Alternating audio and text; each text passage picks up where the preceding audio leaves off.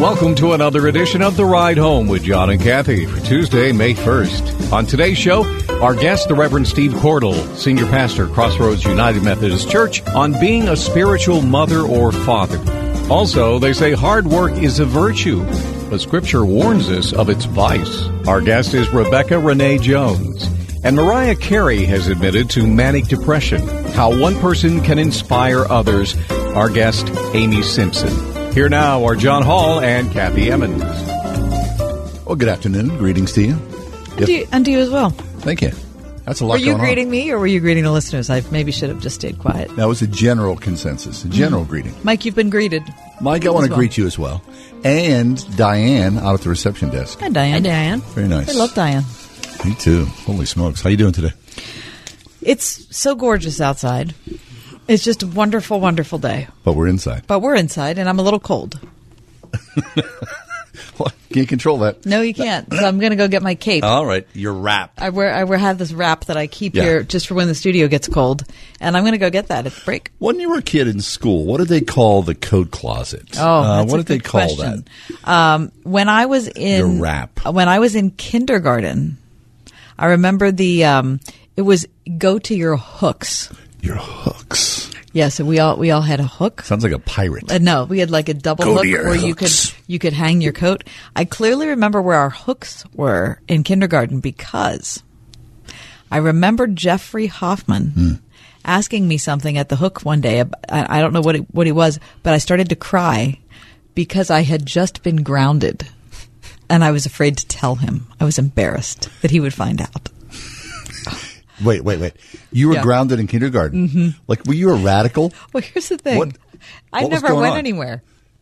So I don't know what it was. And I don't remember what I did. Uh-huh. It was the only time in my life I was ever grounded. But you know. It was in kindergarten. But You're I remember not going anywhere. Jeff Hoffman, I didn't want him to know. Isn't that shame? Yeah. That's a lot of shame there in your life. Huh? Anyway, so it was called Go to Your Hooks in kindergarten. But I believe after that, I don't know what it was until we got lockers. Yeah, it used to be called something like, it wasn't the coat closet. Your cubby or your... I don't know. It was in the back of the room. There was no door there. They, stored art supplies and flashcards and things. So your coat kind of smelled like paste? Yeah, happily so. Isn't paste a good smell? It is. Yeah. I like paste. I love the smell of paste. I'm pro paste. Just want to let you know, in case you're wondering. Don't you remember paste? The smell of paste from elementary school, Mike? I thought it was the nastiest What? smell ever. Oh, I love it. Did you ever eat So paste? gross. Did your teacher get it out of the container with a ruler? Oh, My teacher always did that. How about Tasted like a homemade fluoride paste? pill. I'm sorry, it tastes like what? Tasted like a fluoride pill. Why were you tasting it?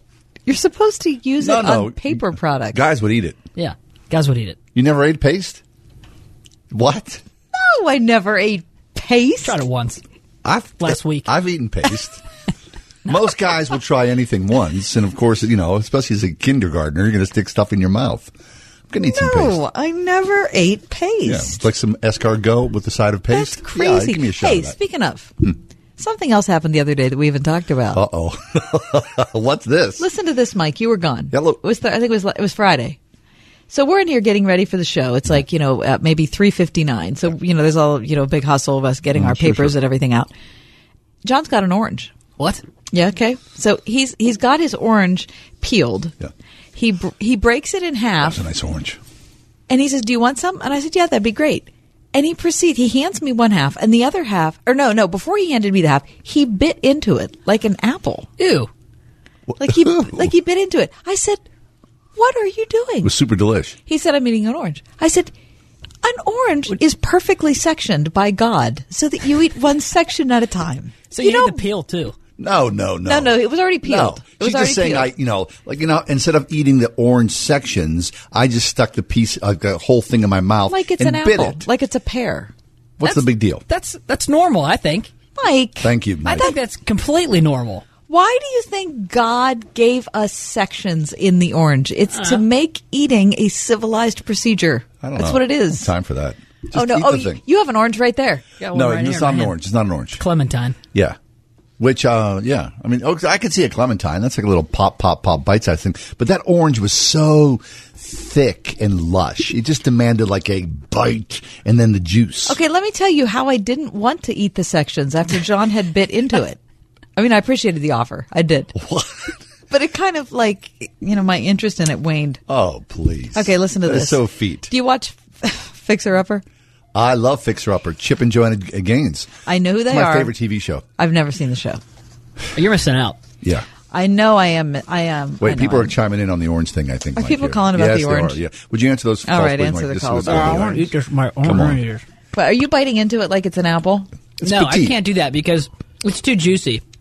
It's too messy when you do that. You need to, take the peels off. I'm telling you, that's why God sectioned it for you, so that you could eat it like a regular, mature person. Now, if I wasn't in my office right now Yeah. with a computer, then, of course. I'd just bite it like an apple. Bite that, I'm going yeah. to get this call. All right, go right ahead. All right, if it's about the orange, let us know. Chip and Joanna Gaines. Chip and Joanna Gaines, Favorite couple. And I'm sure that they're awesome. The They are only awesome. reason I have not watched their show is I had to give up HGTV a couple years ago because it was making me dislike my own life. It's a really great show. Anyway, I hear everything good about them. Mm-hmm. But in the USA Today, Daryl Austin wrote an opinion piece Please. where he was a little hard on them. But I get what he's saying. This is kind of this is the main idea he was going at. He said the Gaines are often portrayed as the gold standard of family first couples. But he said there's no way that can be true because, and then he starts listing these things. So you ready? In addition to running their home and a 40-acre ranch, the Gaines also run. Oh, look, my alarm's going off. Okay, I think I'll stop it. Anyway. The Gaines also run a successful real estate company across the Texas cities of Waco, Dallas, Fort Worth, Austin, Houston, and San Antonio. Yeah. Their real estate services include land development, renovations, rental property management, remodeling, fixing and flipping homes, a brokerage, and managing a large team of real estate agents. That's not it.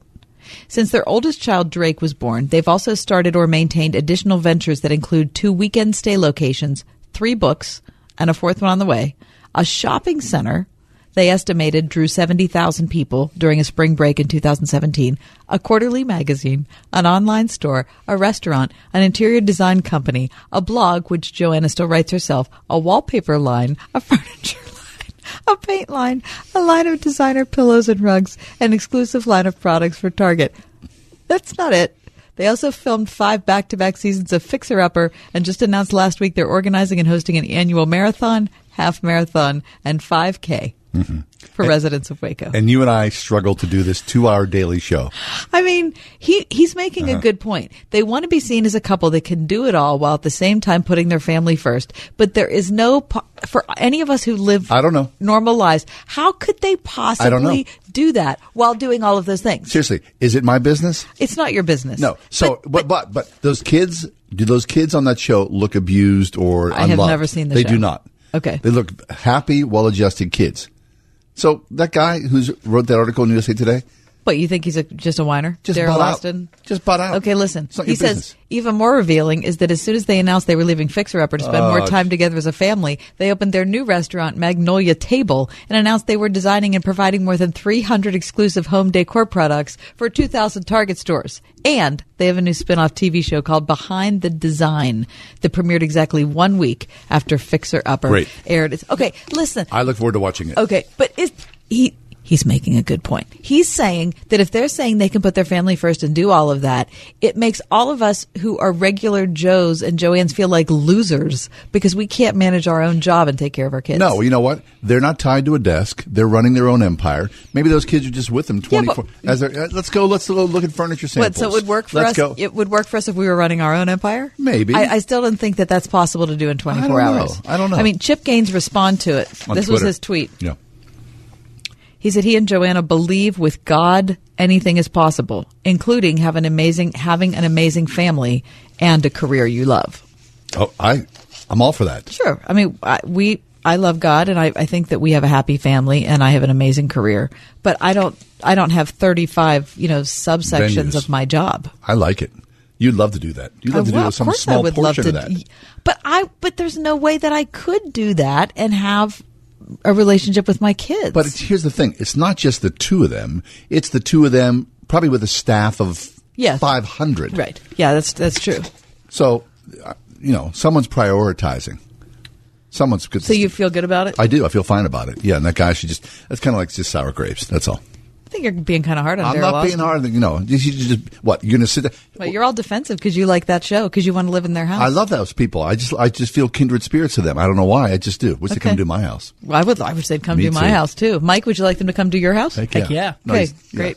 Hey, Amy Barnes coming to Pittsburgh. Ladies' Night Out, May 11th. Hey, this is going to be such a fun night. Tickets I've on heard sale. so many people. I've gotten emails from people who want to come. Come. Have you signed up yet? I mean, here's the thing. WordFM.com. Tickets are still available. Even VIP tickets are still available. And here's what's so good about the VIP idea is that you can come and get your dinner. Yeah. So you don't have to go somewhere else for dinner. You could eat dinner, be there for the show, make a night of it, hang out with Amy Barnes longer. I'll be there. Mike and John are super excited We're about not gonna be Ladies' there. Night Out. We got a little cut here, right? What? This is Amy Barnes being funny. Yes. Here she goes. You're not coming? No. So I went to the mall to shop for a new workout outfit. I went in the Athlete's Foot at the mall, which is kind of an unfortunate name for a shoe store, isn't it? That's a foot fungus. Athlete's Foot. Foot fungus. Got some socks there at the Athlete's Foot. Had to pick up a pair of sunglasses over at the Pink Eye Hut. Just swing by that cold sore kiosk, get some lip balm. Terrible name for a shoe store, right? The Athlete's Foot. I have the same problem with the Dress Barn. Woman wants to buy a dress at a barn, right? You have that in my size? What is that, hogs or heifers?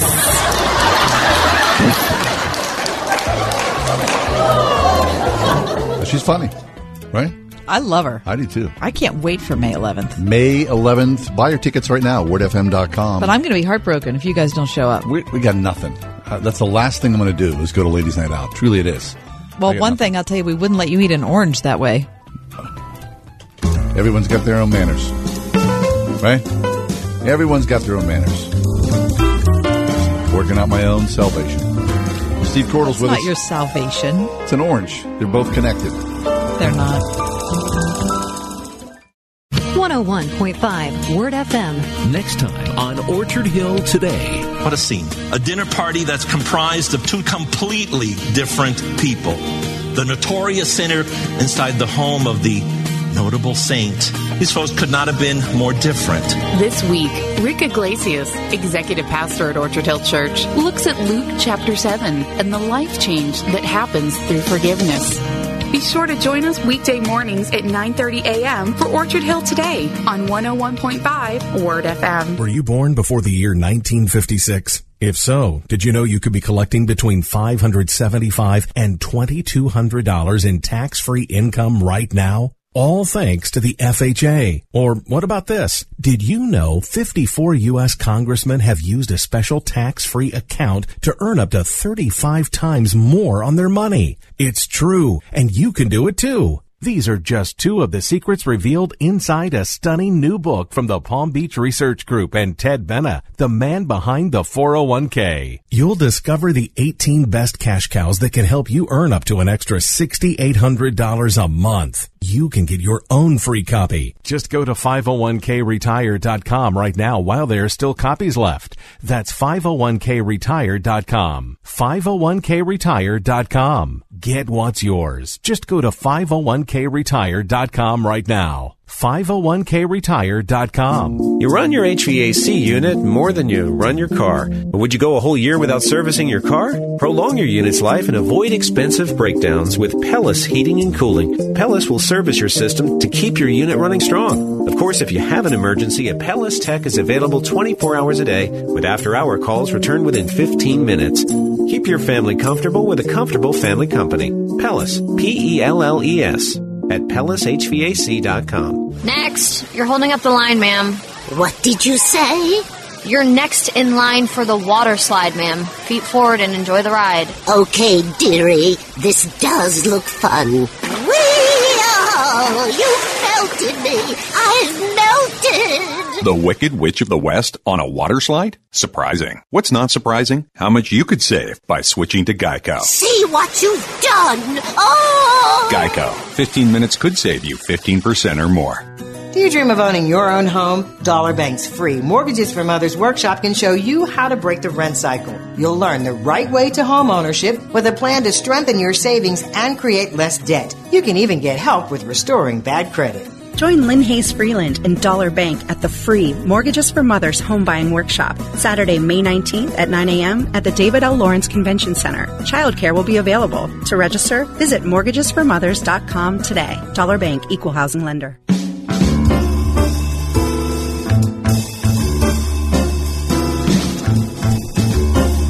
From Crossroads United Methodist Church, Pastor Steve Cordle is with us, his monthly slot. Steve, always a pleasure. Good to see you. Great to be here.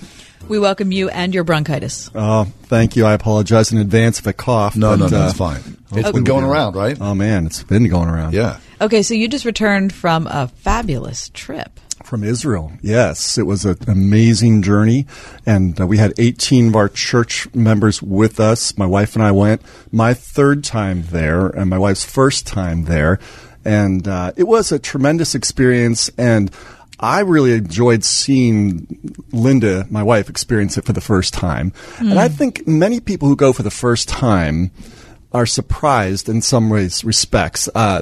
There's, of course, an amazing impact on your reading of the Bible. You never read the Bible the same way after you go to Israel. There's just no doubt about it. But there's a couple of observations I made this time about it. One is, I think many people experience, when they go, a surprise about the land, the earthiness. What I mean is, I think some folks imagine a kind of otherworldly nature to Israel. And what impacts them, I think, is this is a real place where real people walk around and do things. In other words, God came to earth. I think that's what comes through. And that God works in people who are real people in a real place. And one of the impacts of that is we can think, well, maybe God will work in my place through me. And so I think that is a powerful lesson when you go to Israel. Now, of course, it is astonishing. And we were able to stand in the Garden of Gethsemane. And some of those trees are certified, they're over, the roots are over up to 3,000 years old, which means they were there when Jesus was there praying. That is the place. That is the Garden of Gethsemane. And we're standing there. That's amazing. It is truly astonishing. We're over at Caiaphas' house, which is the location of the high priest of Caiaphas' house. Archaeologists say that's the place. And there's a church built over there, and there's a pit. There's in that house basically a dungeon. Which begs the question, what does a high priest need a dungeon for? But, it's a whole different time and a whole different issue there. But there's this dungeon, and that's where Jesus was kept when he was taken to Caiaphas' house. So it's this hole, a hole in the ground, about 15 feet below. They lowered him into this hole in the rock. And so he was kept there underground in this pit. And we were able to stand in that pit and realize Jesus was here. He was prisoner here for me. Stand in that pit, and we read Psalm 88, which is a psalm from the pit. And that is so impactful. And of course, we were at the Jordan River, and we're on the Sea of Galilee. I was able to preach on the Sea of Galilee, which was a fun thing to do, and just to see the spots where Jesus, the risen Christ, met Peter and said, "Feed my sheep." And there's so much that's historical there. And it is riveting to be there. It is totally riveting. At the same time, what I was appreciating this time there was, yes, we're surrounded by history, but this is not all about the past. This is about really living lessons for now. When we were standing there, for example, where Jesus was waiting on the shore when Peter was wading back in after the resurrection, here it is. There's a church there. It's run by the Catholic Church, and it's kind of acknowledging this is where Peter got the prime position. This is the place where Peter was given the leadership of the church. And so it was interesting to stand there and realize that Jesus had breakfast waiting for them there at that point. But for me, the impact was not so much like, wow, that was cool that happened to Peter. Wow, Peter had that experience right here. But rather, this is a living lesson that every single believer is called to serve Jesus. But so many of us say, oh, I've messed up. I couldn't do that. After what I've done, I couldn't be used by God. And no, not me. And even when God prompts them, they would say, oh, no, not me. But the lesson of that spot for me was just a reminder that it wouldn't have honored God for Peter to say to Jesus, oh, I know you want me to feed your sheep, Lord, but I've messed up. And he did. Let's face it. Just think about it. What he did was just shortly before, first of all, in the Garden of Gethsemane, he didn't do what Jesus asked him to do. Jesus said, please pray for me. He didn't do it. He fell asleep. And then 3 times. Yeah. And then what he does is he wakes up and does what Jesus doesn't want him to do. He whacks off the ear of somebody coming to arrest Jesus. And so that's like 0 for 2. Mm-hmm. And then he caps that off by denying that he knows Jesus. So, which is what he said for sure he would never do. Absolutely. Yeah. So you can't trust him. He doesn't do what he said he's going to do. He messes up when he shouldn't do.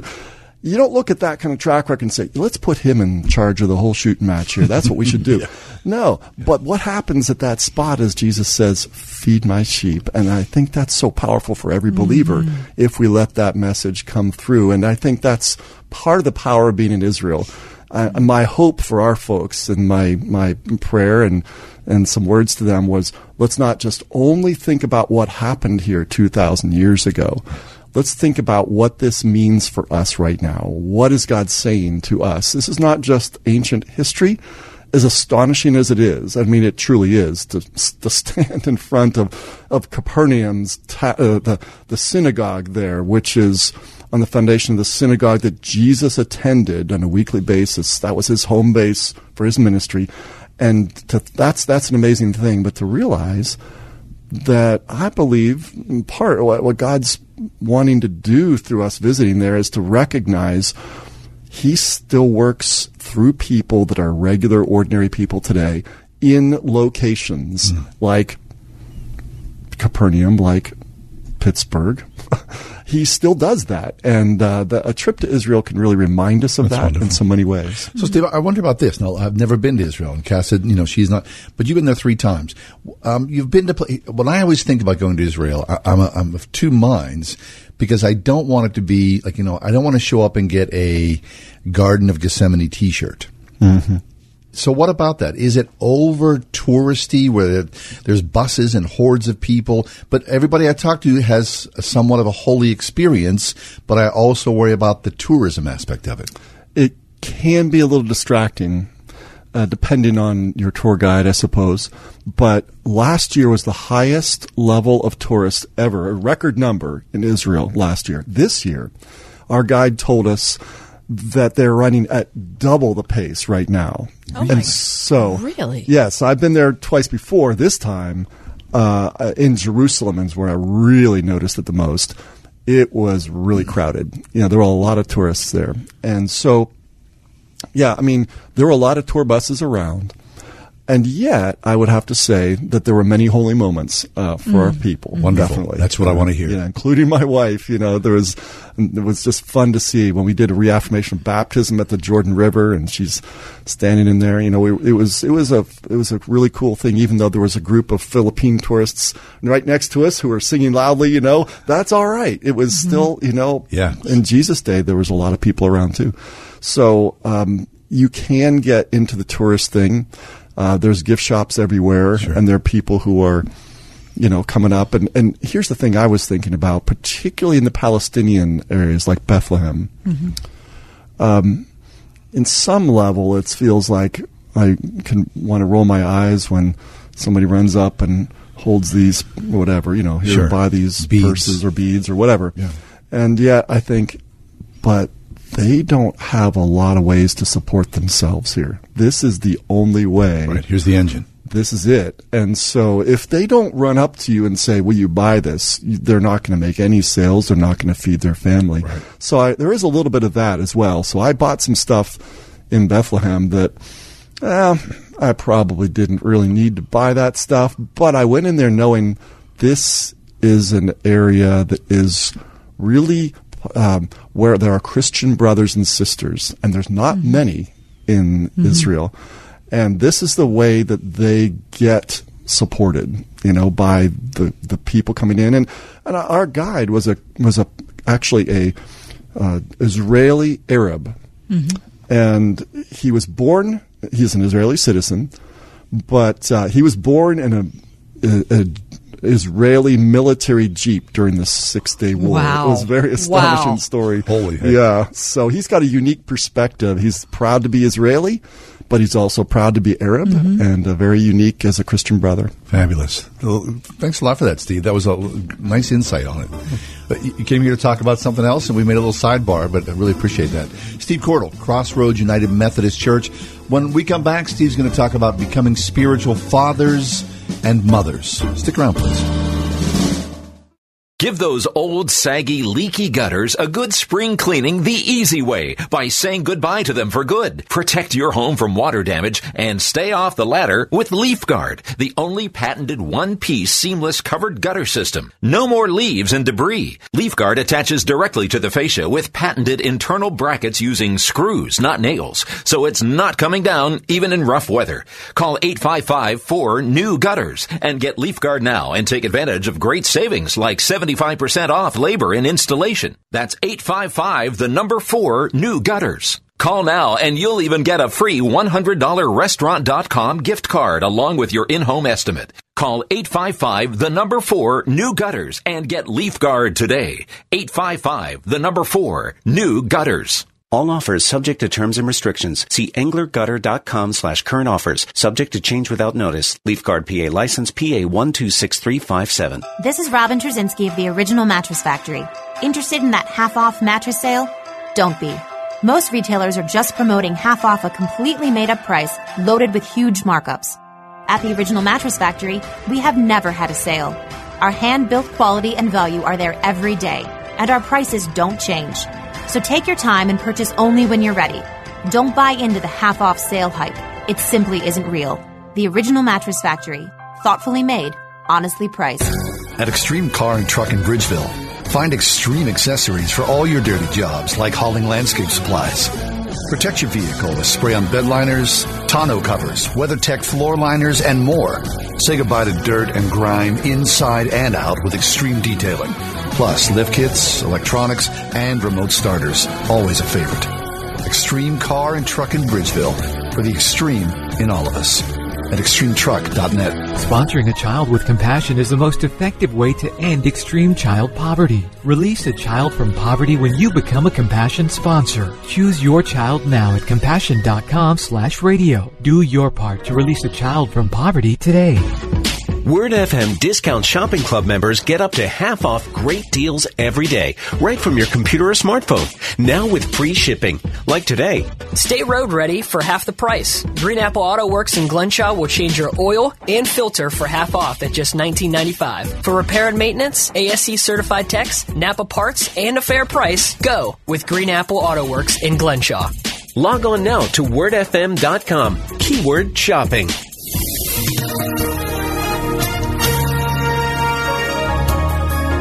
Clear and rather mild for tonight, the low 56 degrees. Tomorrow, partly sunny, breezy and very warm, high 81. Increasing clouds for tomorrow night. It'll be a warm night, low 66. And for Thursday, breezy and staying very warm with clouds and some intervals of sunshine. An afternoon shower or thunderstorm will be around, high again, 81 degrees. I'm AccuWeather meteorologist Danielle Niddle on 101.5 Word FM.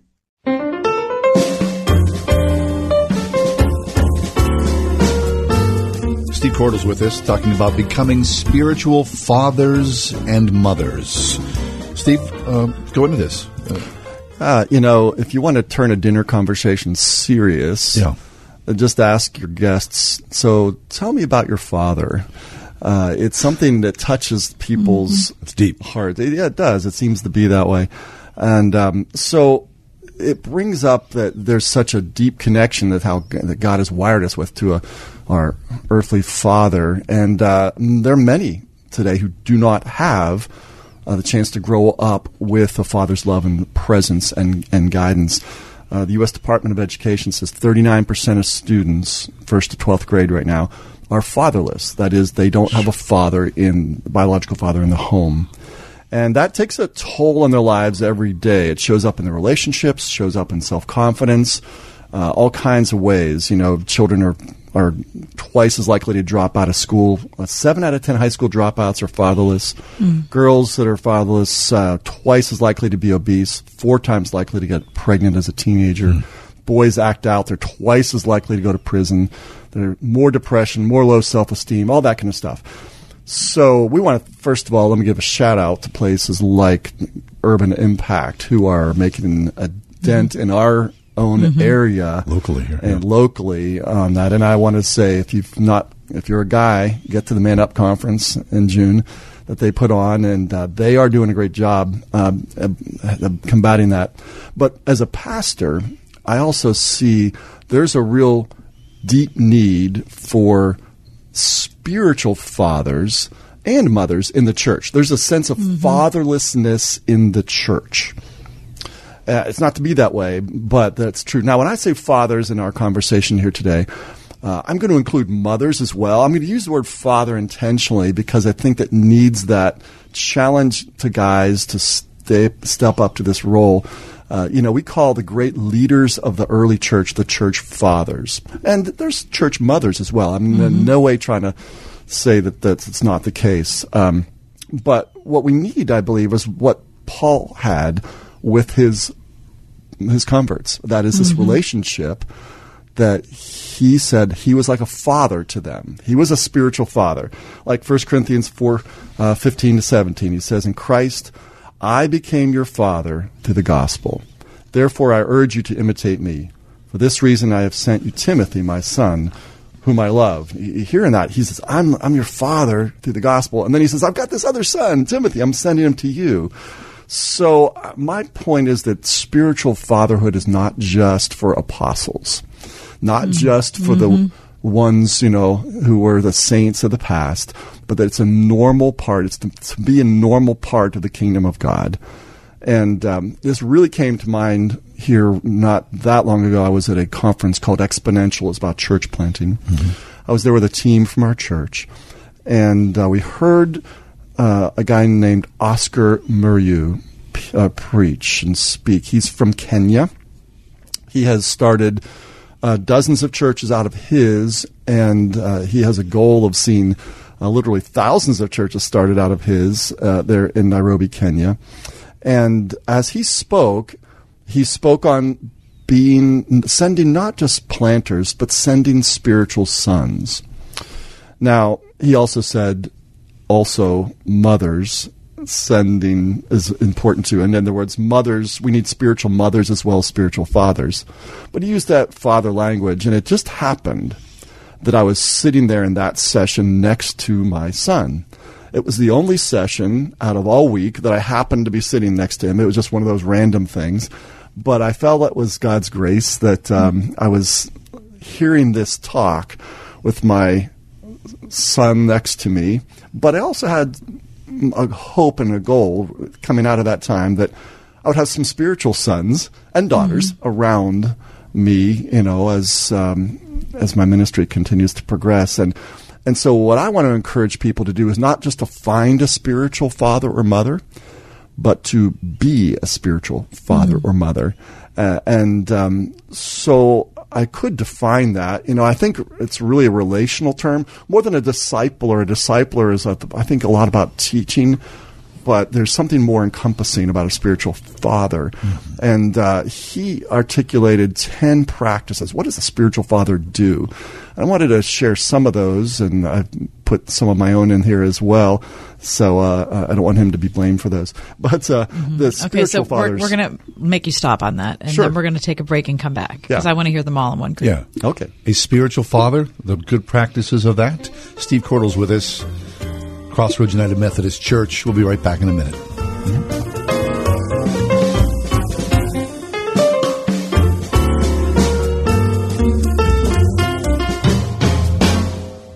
101.5 WORD. Turning Point with David Jeremiah. It's quite all right for them to be dressed in white, fine linen, clean, because though they're in the army, they don't have to do a blessed thing. All they have to do is watch, and when the Lord speaks, the war is over. I could be in on an army like that, right? Join Dr. David Jeremiah for his series Escape the Coming Night, next time on Turning Point. This evening at 7:30 on 101.5 WORD. This is an amazing story about one of our own. His name is Guy Reschenthaler, and Western Pennsylvania is his home. Guy Reschenthaler volunteered for duty in the Iraq War. As a JAG officer in Iraq, Guy Reschenthaler prosecuted nearly 100 dangerous terrorists. But Guy Reschenthaler did something else. He successfully defended a Navy SEAL falsely accused of misconduct. That's the kind of person Guy Reschenthaler is. If you need help, Guy is there. Here at home, we elected Guy Reschenthaler magisterial district judge, and then we elected Guy to the state senate. Guy Reschenthaler is a proven winner. He's also a proven conservative. Guy Reschenthaler believes life is a gift from God and must be protected. That's why he supported groundbreaking pro-life legislation and worked to defund Planned Parenthood. Guy Reschenthaler, a conservative champion for Congress.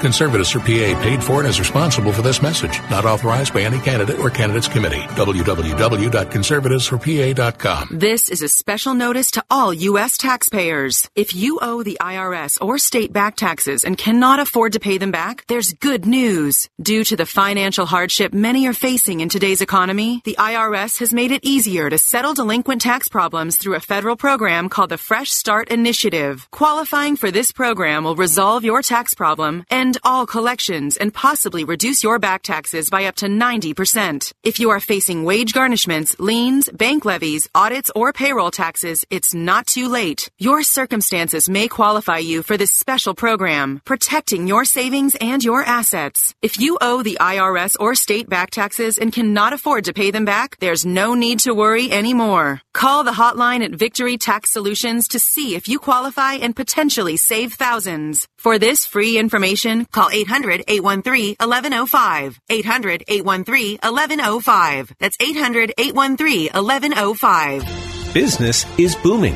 and so is Christian Business Partners, where you'll find allies who share your values as you seek to serve God in and through your daily work. Now with 7 chapters throughout the region, including new groups in Monroeville and Ambridge. Find weekly encouragement from 8:15 to 9:30 a.m. as you enjoy prayer and Bible study, fellowship, trade referrals, and make friends. Find your Christian Business Partners at cbp316.com. So what did you think? I was really impressed. You were right. Newcastle Christian Academy has a lot to offer. Couldn't you just see Lauren thriving there? Yeah, I really like that Orton Gillingham. A reading specialist, I know. That could really help with her dyslexia. And all of those extracurricular activities. Hey, they have archery. I mean, how cool is that? And band and drama. And scholarships. Newcastle Christian Academy. Preschool through 8th grade. In the heart of Lawrence County at nccaed.org.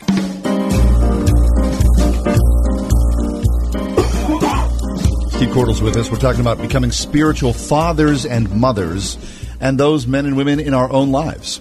All right, so Steve, what do spiritual fathers do? Well, a number of things. One is to believe in their sons and daughters, to cheer them on, to celebrate them. A teacher can instruct and correct, but a father is one that stands with and behind their children. Mm-hmm. You know, a father mentors and celebrates them.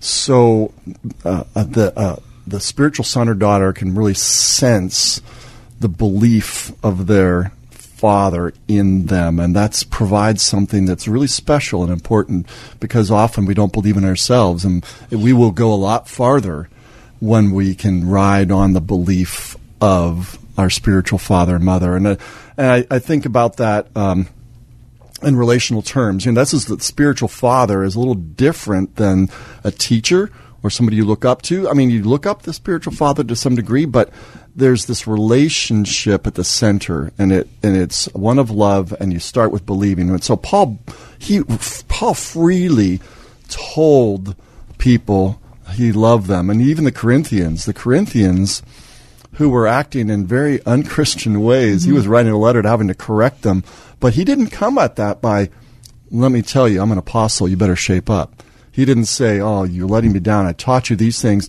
He said, I'm your father. you know, and he came in with that kind of act of love. He says, you don't have many of these. He said, you have a lot of teachers, but you don't have a lot of spiritual fathers. When they needed it most, he came in with this sense of relationship.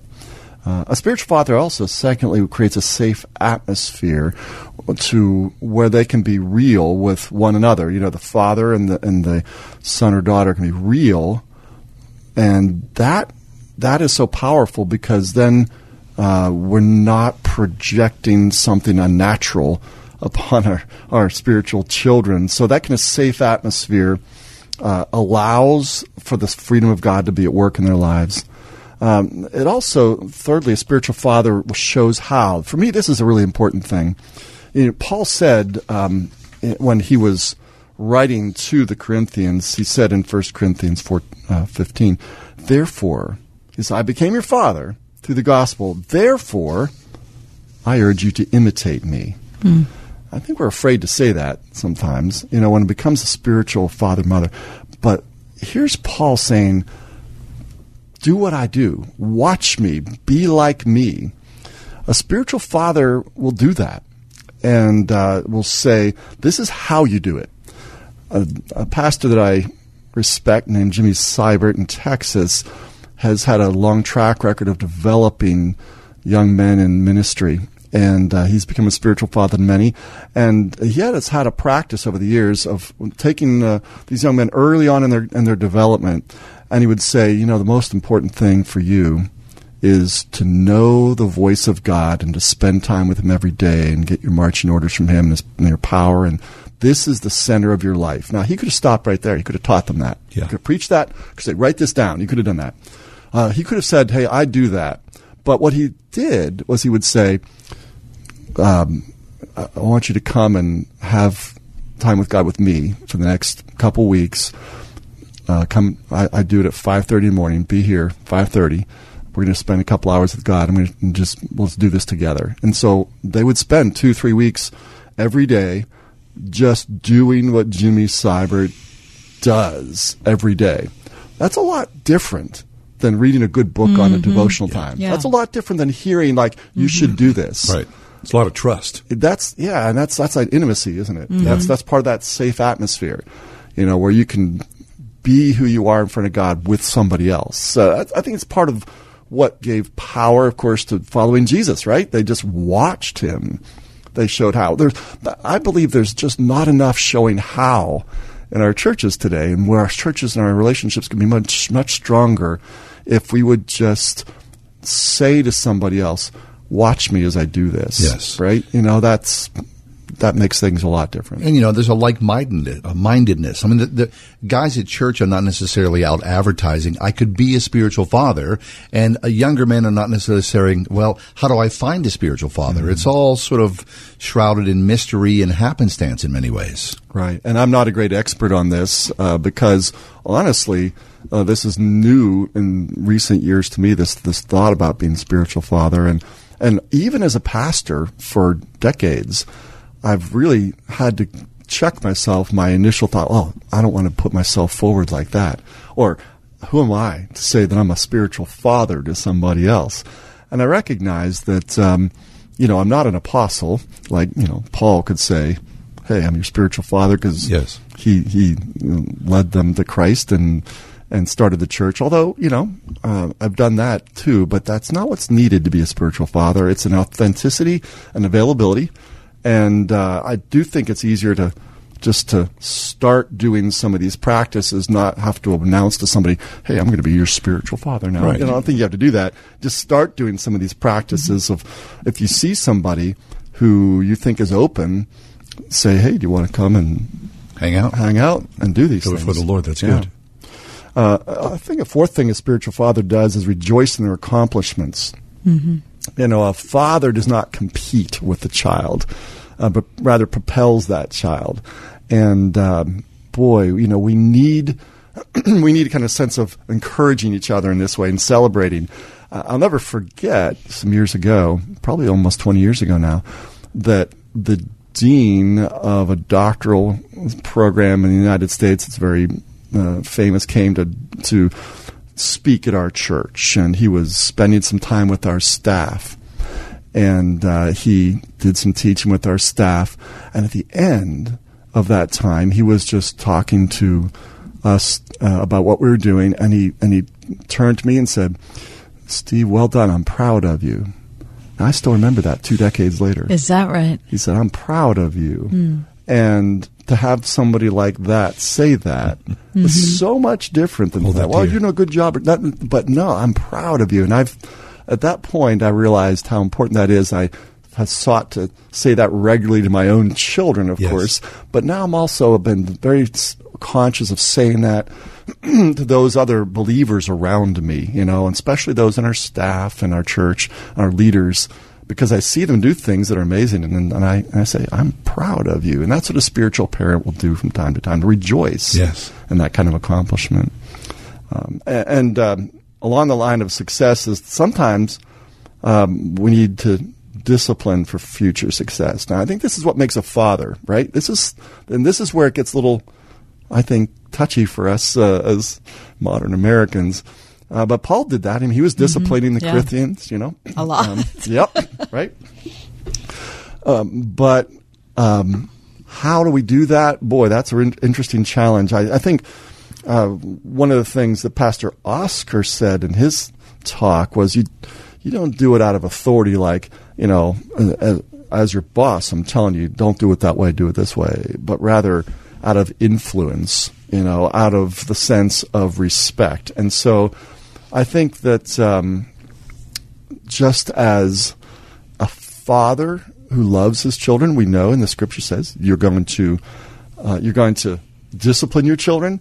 Somehow a spiritual father has to figure out how to say, that wasn't the way to go right there, you know, without a sense of condemnation or without a sense of superiority, but rather out of a sense of love. Like, if you really care about something, I think about this, like, we were in Jerusalem here last week, and, you know, we were in a very crowded area of the old city, and we were a group of like almost 50 of us walking through the old city and through all these maze of little places.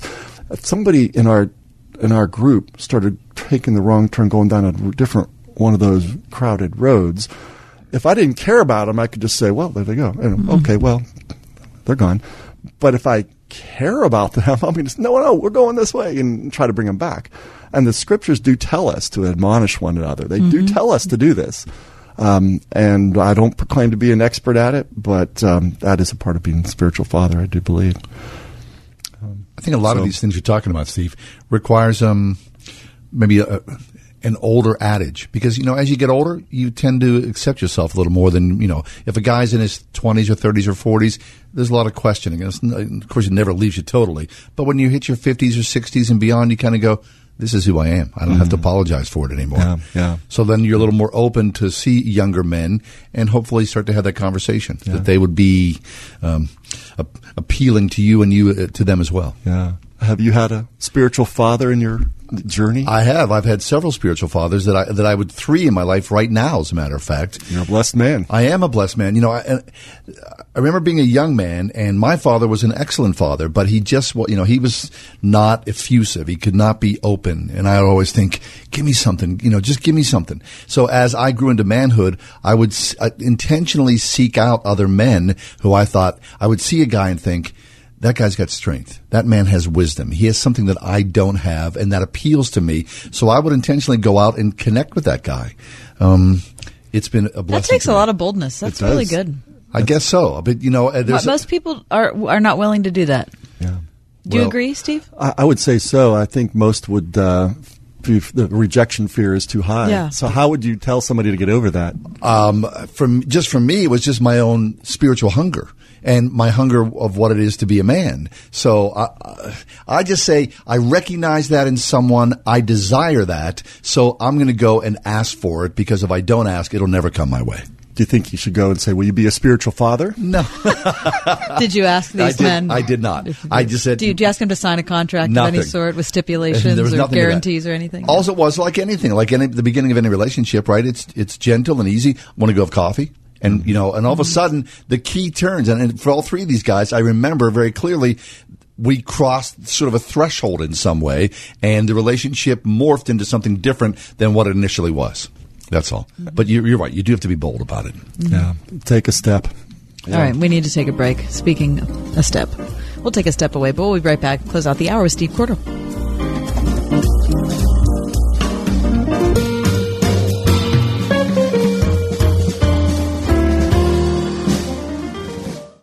So, how are you enjoying this latest stock market roller coaster ride? You've worked too long and too hard to let market volatility and a tired old spend-down strategy rob you of your retirement savings. David J. Scranton, founder of Sound Income Strategies, has dedicated his entire career to educating baby boomers how to avoid becoming prey to market volatility and the retirement spend-down trap. To teach you how to get off the roller coaster and transform a potential retirement spend-down into retirement income, David's now offering free copies of his latest book, Return on Principle, 7 Core Values to help protect your money in good times and bad, to the first 1,000 boomers to respond to this message by calling 866-913-1234. 866-913-1234. Don't let market volatility ruin your retirement. 866-913-1234. 866-913-1234. Call now for your free book. Make your home an ADT home and help protect against break-ins, fire, and carbon monoxide. Get our lowest rate for fast response monitoring, starting at just $28.99 a month. That's about $1 a day from the most trusted name in home security. Get ADT's tested, trusted, and proven security and service, now at a great value. Don't wait. Call today. ADT. Always there. Now everywhere. Requires 36-month monitoring contract. Early termination, taxes, and install fees apply. Certain markets excluded. See terms and pricing at ADT.com. You run your HVAC unit more than you run your car. But would you go a whole year without servicing your car? Prolong your unit's life and avoid expensive breakdowns with Pellis Heating and Cooling. Pellis will service your system to keep your unit running strong. Of course, if you have an emergency, a Pellis tech is available 24 hours a day with after-hour calls returned within 15 minutes. Keep your family comfortable with a comfortable family company. Pellis, P-E-L-L-E-S, at PellisHVAC.com.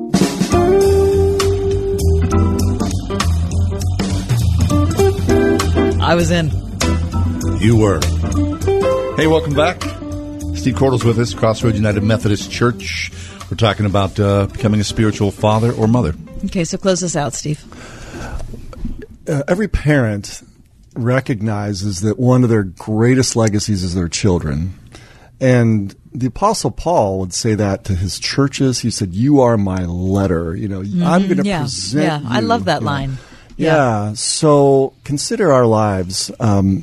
We are to influence our own regular immediate family, of course. But what if God would have you have spiritual children?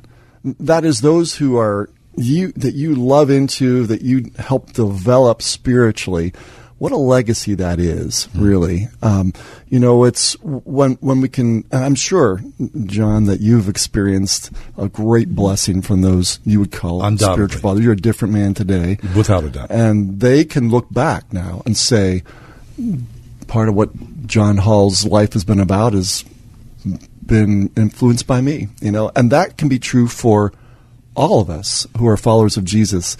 And I would say, if you're a follower of Christ for any length of time, beyond a few months, start to look around you as to who you know. Who do you encounter in church? Who could you get to know? And consider the possibility that you could be a spiritual father or mother to somebody else and have a greater legacy than you ever knew, because that life is going to touch another life and so on. So the Apostle Paul said, all the Corinthians' problems that they had, their moral problems and all the jealousy and divisions and all, he addressed it at the issue of a father to the children. And so you don't have to be perfect. You don't have to have stained glass windows built in your honor to do this. But you do have to be intentional, and that is willing to put yourself out there a bit. But I will say doing that, I think, also helps you grow in your own faith, because, as a dad, I've had some times I think, wow, my kids are watching me. I should pay attention to what I say, what I do. And I think that's the truth as followers of Christ, too. That's very good, Steve. Thanks. Thanks an awful lot for that. Hey, Crossroads United Methodist Church, what's going on at Crossroads? You can find us at crossroadsumc.org on the web. 5 locations around the Pittsburgh area. Very nice. Always a pleasure, Steve. Thanks for stopping by once a month. You join us on this Tuesday. And take a break, come back. We got lots more for the 5 o'clock hour, okay?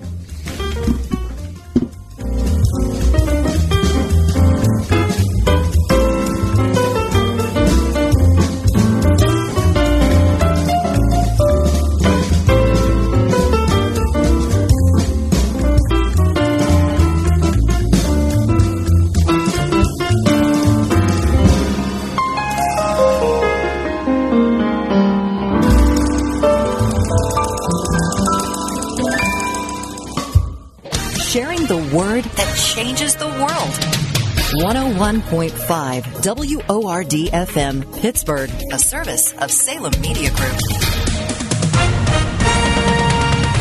With SRN News, I'm Keith Peters in Washington. After heading overseas on his first days in office, Mike Pompeo is at the State Department for the first time since taking over as the nation's top diplomat. Pompeo was first here at the White House, where the president gave his new Secretary of State a nod. A man that's gotten more publicity than me lately. From here, Pompeo went to Foggy Bottom to address the State Department's workforce for the first time, pledging to help regain its swagger after Rex Tillerson's tumultuous run. Because you want to be an important part of America's face to the world. My mission will be to lead you and allow you to do that, the very thing you came here to do. President Trump will ceremonially swear in Pompeo at the State Department tomorrow. Sagar Magani at the White House. A mixed day on Wall Street as the Dow was down by 64 points, but the Nasdaq rose 64 and the S&P advanced 7. Oil down $1.32 to $67.25 a barrel.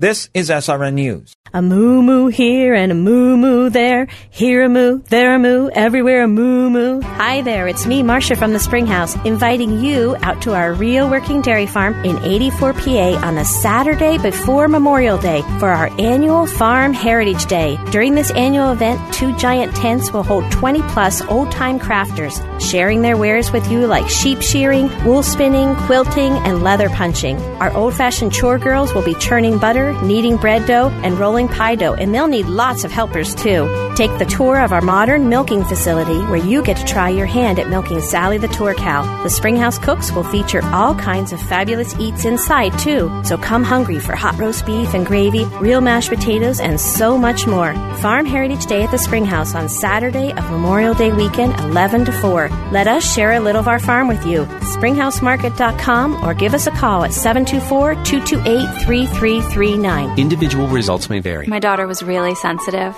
She took everything personally. She had a lot of trouble in school. He had some impulsivity issues that I was concerned about. He had trouble making friends, having a lot of meltdowns, a lot of tantrums. I feel like all I did was yell at my kid all day. What Brain Balance did was give us a very distinct game plan. This is what he has. We're going to get from point A to point B, and this is how we're going to do it. We started seeing huge differences in her behavior. His focus in class and how he retains the information that the teacher is talking about is just remarkable. I don't doubt for a moment that I made the right decision in taking Sophia to Brain Balance. There is our life before Brain Balance, and there's our life after Brain Balance, and the two don't even resemble each other. It's a totally different life. Why just mask your child's learning and behavioral issues when you can get to the root of the problem? Call Brain Balance today and make a real difference in the life of your child. Call 724-390-9012. That's 724-390-9012. At Extreme Car and Truck in Bridgeville, find extreme accessories for all your dirty jobs like hauling landscape supplies. Protect your vehicle with spray-on bed liners, tonneau covers, WeatherTech floor liners, and more. Say goodbye to dirt and grime inside and out with extreme detailing. Plus, lift kits, electronics, and remote starters. Always a favorite. Extreme Car and Truck in Bridgeville. For the extreme in all of us. At extremetruck.net. The nation's largest Christian music festival, Creation Northeast, celebrating its 40th anniversary, returns to Agape Farm in Mount Union, Pennsylvania, June 27th through the 30th, featuring Toby Bath, For King and Country, Jeremy Camp, Bethel Music, Mandisa, Hillsong Young and Free, Jordan Feliz, a special reunion of classic Petra and more, plus speakers Tony Nolan, Reed Saunders, Keith Adams, Abdu Murray, Vince Vitale, and more. Join thousands of believers at Creation Northeast. It will be the highlight of your summer, maybe your life. More info at creationfest.com.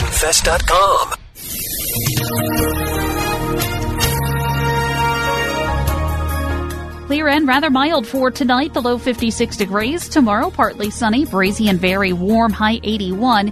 Increasing clouds for tomorrow night. It'll be a warm night, low 66.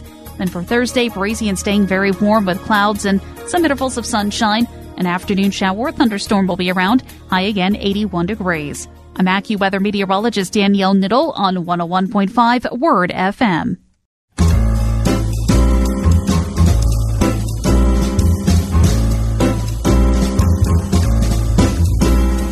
Welcome to another edition of The Ride Home with John and Kathy for Tuesday, May 1st. This hour, hard work is a virtue, but Scripture warns us of its vice. Our guest is Rebecca Renee Jones. Mariah Carey has admitted to manic depression. How one person can inspire others. Our guest is Amy Simpson, author, life, and leadership coach. And Mike Nesmith from the Monkees just saw his net worth today is $50 million. But it's due to what his mom invented, not that incredible music from the Monkees. John and Kathy will talk about that a little later on. Why, here they are now, John Hall and Kathy Emmons.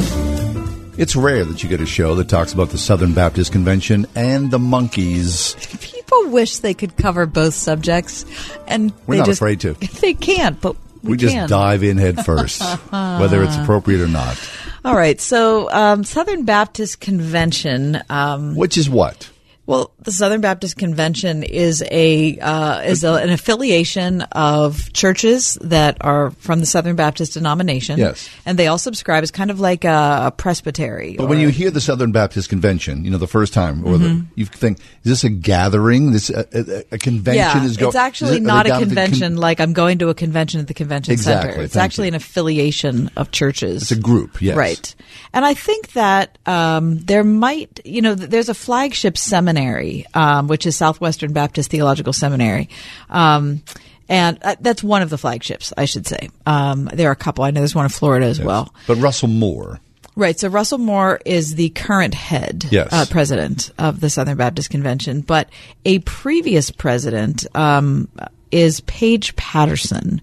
And he was a president of the Southern Baptist Convention, but now he is the current president of Southwestern Baptist Theological Seminary, the one I referenced in Fort Worth. And he is the one who has come under fire this week. Now, this all started with an article in the Washington Post written by Jonathan Merritt. Yes. And it's based on an audio recording that has brought some of his counsel to light. Now, this is odd. And only in this day and age would anything like this happen, because on Saturday, the aforementioned audio clip from a 2000 Q&A with this man, Paige Patterson, so it's 18 years old, was leaked or circulated to the internet. Something that was 18 years old was now brought to new life. Mm-hmm. So in this interview, in this conversation, Paige Patterson was asked whether or not a woman should submit to an abusive husband. And Paige Patterson said this: "It depends upon the level of abuse to some degree. I have never in my ministry counseled that any seek a divorce, and I think that's always wrong counsel. There have been, however, an occasion or two when the level of abuse was serious enough, dangerous enough, immoral enough that I have counseled temporary separation, seeking of help. I would urge you to understand that should only happen in the most serious of cases." As you can imagine, that has engendered a tremendous amount of conversation and a lot of outrage. Many outrage that has spewed forth on Twitter, on Facebook, on blog sites. Companion pieces have been written in different publications and such. But to me, the most persuasive voices have been women who are part of the denomination. So they don't have an official capacity in the denomination, but they are members of Southern Baptist churches. Long-standing. And they have stepped up. And they have said, you know what, this is our denomination. We need to weigh in on this. And as women, who many of them say, as women who have had a background of abuse, I can tell you that this is crazy. This is horrible counsel. This is the last thing an abused woman needs to hear from her pastor is, you should go home and submit to your husband. What she needs to hear from her pastor is, I am going to get you out of that place and put you somewhere safe immediately. Right. Now, a lot of this conversation, this backlash, hinges upon the church's attitudes towards divorce. Because, if you've been a Christian for any amount of time, if you yourself have been divorced or have had good friends divorced within the church, whether it's an open new 21st century or not, that comes with a lot of shame and a lot of baggage. It just does. Right. The secular world, say what you will, the divorce rate is unacceptable, of course. And the church, supposedly, right, we all to a higher standard. But when you talk about divorce in the church, man, that's a rough, hard road. Well, it is. And the reason it's a hard road is because Jesus says don't get a divorce. Of course it is. And that's what God said in the original elements of creation, is that a man would leave his father and mother and he would cleave to his wife, and that would be a lifetime commitment. So that's why it's taken seriously. But something horrible happens when we take something that God has given to us as a gift, which is marriage, and we turn it into a legal regulation that we can inflict on other people. Yes. And that's where people are upset with Paige Patterson. Let me give you this. This is again from the Washington Post. In the audio file, the seminary president recounts a story of a woman who told him that she was being abused by her husband. Patterson says he sent the woman back into the horror of her home, telling her to pray each night, quote, not out loud, quietly, that God would intervene. The woman returned to church with 2 black eyes from her violent husband. When Patterson saw her wounds, he told her he was, quote, very happy because her pain had made her husband feel guilty enough to attend church for the first time. Wow. Okay, so again, we're talking about a regulation. We're talking about a gift that God has given to us in marriage. And his perspective on it is that the complementarian rules of marriage, where the woman is supposed to submit, is so profound that it even trumps any fear she has for her own safety or the safety of her children. Right. And the more she submits, the closer her husband's going to become to understanding faith and coming to church. I mean, it's preposterous. Well, it's wrong. Of course it is. So like all things, it's dangerous. This conversation with Paige Patterson will find its place. It'll move forward. But still, the church has a responsibility, and it has a place to talk about spousal abuse and how that intersects in people's marriage and what that means if people are thinking about a divorce, and what it has to have a safe space for women who are currently under attack in a contentious marriage, in a dangerous marriage. The most important thing any of us need to understand about abuse in a marriage is that when you hear about it, you get the person out. Makes sense. End of story. Yeah. I'm not saying it's easy. I'm not saying that it's a simple I'm just saying that's what we have to do. But that's what we have to do. You know this from your own experiences and your own friendships. That's a difficult thing to do. It's incredibly difficult, and I've tried it and it hasn't worked. Right. So. And then there you go, or whomever, right? The church, you'd go butting your nose into something, which is a slippery slope, because right. How can you tell what's going on between a husband and wife in their own marriage? Right. There's no way. Right. Beth Moore, who is a popular Bible teacher, goes to a Southern Baptist church. Yes. And so she has spoken out about this. And also for anyone who follows Beth Moore or knows anything about her, she is the victim of abuse in her past. And she speaks freely of it. Right. This is what she said in response. She said, I wish to add one more thing for now to the vital current discussion of wives in abusive situations. It is grossly naive to assume every man who bruises up his wife, realizes he's been outed, shows up at church and cries over how sorry he is, really has repented. Repentance bears fruit. She says, abusers are powerful manipulators. I've seen the come to church and cry thing 1,000 times. Thank God, sometimes it's real. Other times, it's to get people to talk her into staying with him. A man who runs his rear end to professional help, never strong arms or verbally assaults her again. He has repented. Amen to that. Well, this is a good and worthy conversation. It so is. whether it's Paige It Patterson or Russell Moore or Beth Moore, right? People chiming in. And I recognize that it's 18 years old, and I recognize that anything can come out about any of us that we said, and we think, oh my gosh, I can't believe I said that. But I feel like we need to end with this. Paige Patterson has released a defiant statement about this, defending his comments and attacking his critics. In it, he said those who were upset about his comments had engaged in, quote, mischaracterization, misrepresentation, and lies driven by hatred. Okay. Jonathan Merritt in the Washington Post said something about that I think is instructive. He said, quote, such a statement is troubling in that it seeks to offer himself as the true victim. Also, Patterson fights back when he's attacked, unlike the women he has counseled to pray quietly. I'm sure we'll talk about this as the week moves forward. Stay with us, though, won't you please? We're going to talk next. Lord, save me from my side hustle. Hard work is a virtue, but Scripture warns of its vice. That's next. 101.5 WORD. On the next Adventures in Odyssey, the truth is out about Kelly. Yeah, this girl really needs someone steady who loves her.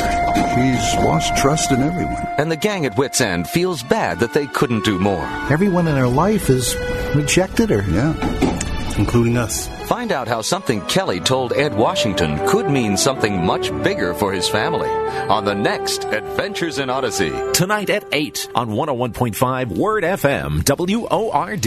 Hey, I know that many of you know or have worked with my friend Todd Marley at Marley Financial, and so you know that they were the first and still the best option for individual health insurance, providing both traditional and non-Obamacare plans. But did you know that now they're also offering the best group health plans in the nation? Typical savings up to 40%. Small, medium, even large groups, Marley's got you covered, giving you and your employees access to national networks where you can go to any hospital you want. Highmark, UPMC, Mayo Clinic, Johns Hopkins, because Marley's giving you the power to choose what's best for you and your employees, whether they're W-2 or 1099 subcontractors. Skip the usual headaches of things like minimum participation, employer contributions, and ask your questions right now to Todd Marley at Marley Financial. 724-884-1496. That's 724-884-1496. Or find them online at marleyfg.com. Question for you. Did anyone burst into your church this past Sunday and drag your pastor out the front door? I hope not. Hi, it's Mike with Bible League International, and it happened recently to a man by the name of Nepo, an evangelical pastor in Burundi, Africa. He was preaching when all of a sudden the door opened. A group of militant Muslims made a beeline to the pulpit, dragged him down the aisle and out the front door, where they beat him unconscious. Why? One reason. He's been faithfully sharing the gospel with militant Muslims here, and hundreds have come to Christ, but they live where it's difficult to get a Bible. And this man, Nepo, he's laying down everything for the sake of the gospel and merely asking us here in America, would you send the word today? WORD and Bible League are teaming up to send Bibles to 5,000 Christians in Africa. All it takes is $5 a Bible. How many will you send today? By calling 800-670-9110. 800-670-9110 or give at wordfm.com today. Finding a Christian school that meets your students' needs and your high standards is simple. Visit PittsburghChristianSchools.net and discover Greater Pittsburgh's best Christian schools, links to their websites, location information, and more. PittsburghChristianSchools.net. The question is, what did you get her for Mother's Day? Tom. Socket set? No. Stanley. A vacuum cleaner? No. Michael. Tickets to Ladies' Night Out with Amy Barnes? Correct. Tell him what he's won. Michael, you win hero status when you send her and a friend to Ladies' Night Out Friday, May 11th at Impact Christian Church Moon Township. A night of carefree shopping, VIP dining, and side-splitting entertainment with comedian Amy Barnes. Friday, Mother's Day weekend. RSVP now at wordfm.com.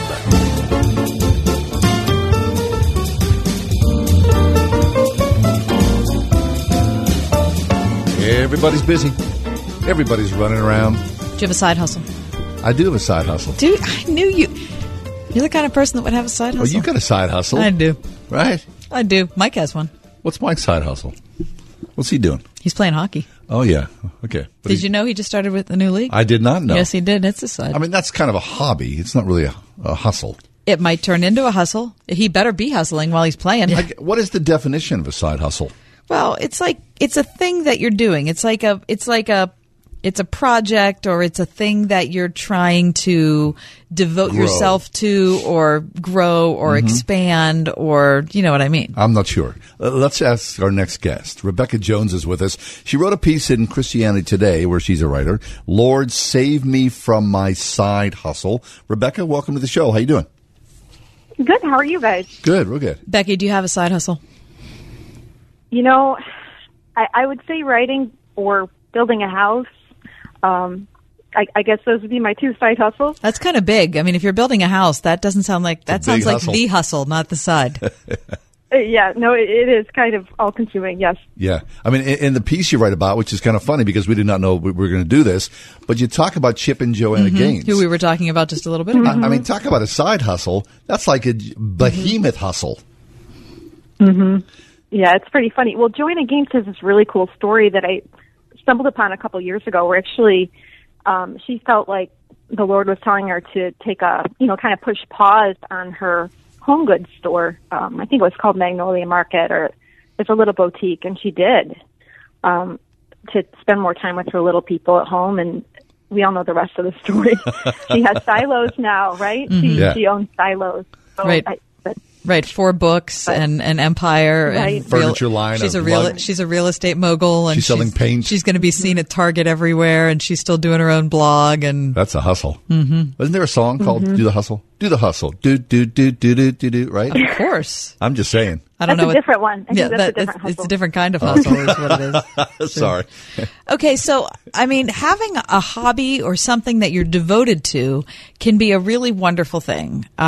Especially, I have a couple friends who are in jobs that they really don't like, but they feel they need to stay in the job, but they're just it's just not the kind of thing that they go into any day feeling excited about. So when they leave their job and go home and do whatever it is that they're doing, each one of them's doing a different thing, that gives them a sense of excitement, purpose, passion, creativity, that sort of thing. But then, of course, if you go over the line, then you can become like a crazy person. Yes. And that actually was what inspired me to kind of explore this. Now, I'm not an expert at all. Actually, I write about things I don't understand as a means to try to understand them better. Good. And I was really struggling with this idea of what's the difference between working hard and hustling. Because I kept seeing these things pop up, these hashtags. I don't know if you're if you love Instagram, you see latte art goals, home goals, mom goals. We have these things that we're chasing, these things we want to be so good at, and I think on some level they're going to be happier when we achieve them. And so that's the lie of the hustle, is when I get there, I'll be happy. I think the difference between a hobby is you're happy while you're doing it. It's giving you life while you're doing it. A hustle is when it's done, then I will be. I think that's one of the big differences. So a hustle can be something that you're passionate about that makes you feel good. Mm-hmm. It doesn't necessarily have to provide you with a paycheck, though, right? No, I no. Yeah. I think hustle. I think the idea of hustle, sometimes it's success, and success is you can't only describe it in terms of dollars. I think sometimes all we want is it's that urge in us to achieve. Yeah. And I think that's part of this is, I think, wise and biblical. I think all hustles actually start from a genuine respectable place, and it's kind of a place of faith and daring and being bold. Yeah. And I actually have a little cute planter that I bought a few years ago, and it says "Seed the Day," like SEED the day. So it's kind of a plan. And I thought it was so cute and clever. But I loved it because I love that verse in Ecclesiastes where Solomon kind of warns that those who wait for perfect weather never plant. And I think that's kind of at the heart of a hustle, is this idea of the time's never going to be right. It's never going to be the right time to write the book. It's never going to be the right time to build the house. It's never going to be the right time to, do that thing. So let's find time. Let's carve out time. And that's kind of where the hustle begins. And there's kind of a brazenness and a faith and a sense of adventure. And I think that's good. But I think somewhere along the lines, it sours. You know, it stops. It becomes self-reliant, becomes too hungry. I don't know. At some point, it goes bad. Rebecca Renee Jones is with us, author of the memoir Broken for Good, How Grief Awoke My Greatest Hopes. And she and her husband are building a farmhouse in upstate New York. Okay, so what about, is there a time, like how do you know when you've crossed the line? You know, you think from a distance, you think, oh, well, that'd be easy. But when you're in it, it's very hard to tell. I think other people often let you know. So one of the moments is like you start losing time in your calendar for people. So I think that's a big red flag. The busiest people, like I always say, like Jesus was literally had to get onto a boat, right, to talk to people. He had to get away, to sneak out. But he had time for people. He had this huge mission, but he had time for people. Like people were the mission, and sometimes we forget that at the end of the day, we're meant to be relational. And if whatever we're pursuing is making it hard to spend time with people, we really have to look at why we're pursuing it. Mm-hmm. Well, that's probably the biggest one. But what about like the great artists? When you think about someone like Van Gogh or something, he was content just to be by himself out in the field somewhere and painting, right? And certainly he did not make a whole lot of money from that hustle at all. But he's one of the greatest in the history of the world. But so there's some people that are extreme in their hustle. Mm-hmm. Yeah. Right? The other thing you have to look at too is there's a difference. I mean, a lot of people who are artists are introverts, and so naturally they enjoy being with themselves. So that probably was at play there. Sure, yeah. But I think to the point where people need you, and they're people that you know you are meant to invest in, yes, and you're neglecting them, you have a sense of when what's right, maybe your good. Priorities. Yeah. Yeah, that's good. Okay, so in the article, Becky, you talk about you and your husband, and you say that soon you'll be holding a C of O. Talk about that. Yeah. Tell us that. Yeah, we have it. We're in our house now, Nice. and it is half done as we're living in it. To give you an example, the powder room door, which is the powder room bathroom door, is not installed. So guests cannot use the bathroom. They have to run upstairs. But, it's done enough, and we're in it, and I'm constantly trying to tell people who come over, I'm making apologies, and I'm trying to tell myself, don't apologize. Yes. You guys you've worked hard, don't apologize, go slow. And I actually said to my husband the other day, I said, the extent to which you and I are going to be happy right now, and actually for the next few years while we keep finishing this house, is we need to look at what we've achieved. We can't look at the things that aren't painted, aren't caulked, the grass that isn't seeded. Look what we've done. That's cool. So, you guys are in the house, and you're going to build it as you build it at your own pace. And, that unto itself has got to feel great. So when you guys started to build the house, was it from the ground up? Did you lay a foundation? Was it a brand new place? Yeah, when I say we built it, GC'd it. So we helped, we found contractors who did different things for us. Now, at one point in the project, my husband actually wound up plumbing the house himself because we had such a hard time finding a plumber, which was scary because he's only done a little, I'll call it recreational plumbing here and there. But I love recreational plumbing. Tussle plumbing. Yes. We've had waterfalls with recreational plumbing, but that's I bet you have. But we learned the hard way, and we've learned by making lots of mistakes, and it's an adventure. So. What's exciting? Well, thanks so much. Thanks so much for sharing this. Very cool. These stories with us. It's a good admonition for us, and best wishes on your house. Thank you. The pleasure's ours. Rebecca Jones, NCT. Lord, save me from my side hustle.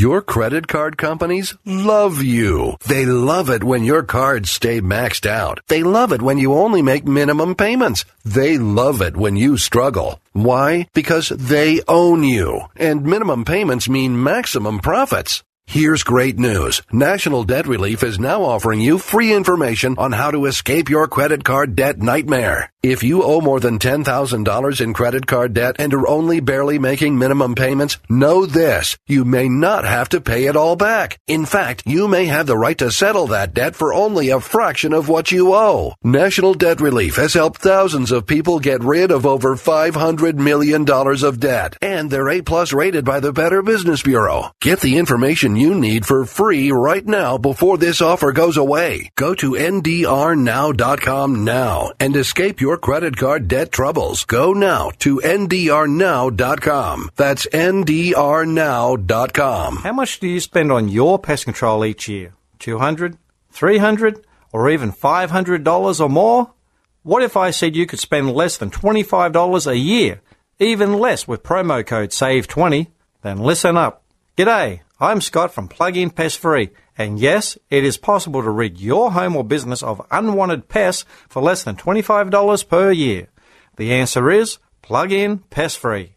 Our best seller, the Plug-in Pest Free Pro, will cover up to 4,000 square feet. Now that's fair dinkum. For just a one-time cost of only $249, even less with promo code SAVE20, you'll be pest-free for years to come. Log on to gopestfree.com today. Use promo code SAVE20 and start driving those pests away. Don't spray and regret. Plug in and forget. Gopestfree.com. That's gopestfree.com. Promo code SAVE20. Yep. Traffic. It is what it is.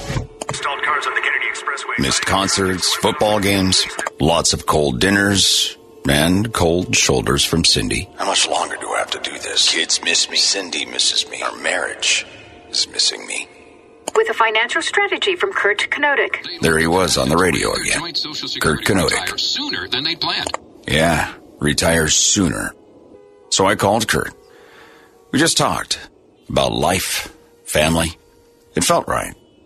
Then come to find out, Kurt's personalized retirement planning showed me retirement wasn't as far off as I thought. Now the only thing I'm missing is the traffic. Do you need a financial strategy for retirement? Let's talk. Accurate Solutions Group, 412-515-3355. That's 412-515-3355. Investment advisory services offered through Accurate Solutions Group, Inc.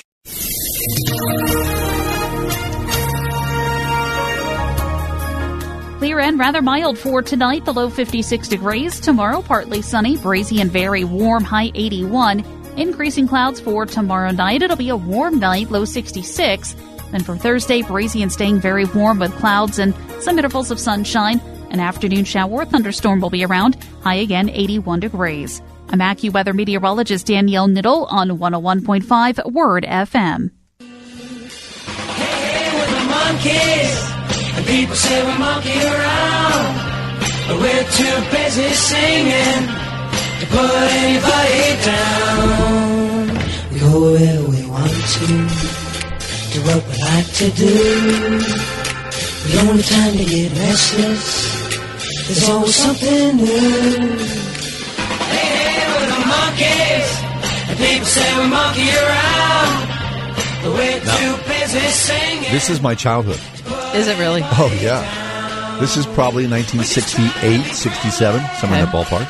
So the Monkees were they were the first of the sort of pre-formed groups. There was this runaway hit called the Beatles, and people were quick to capitalize on that. So producers, people in Hollywood and whatnot thought, well, we can just, hit lightning in a bottle once again.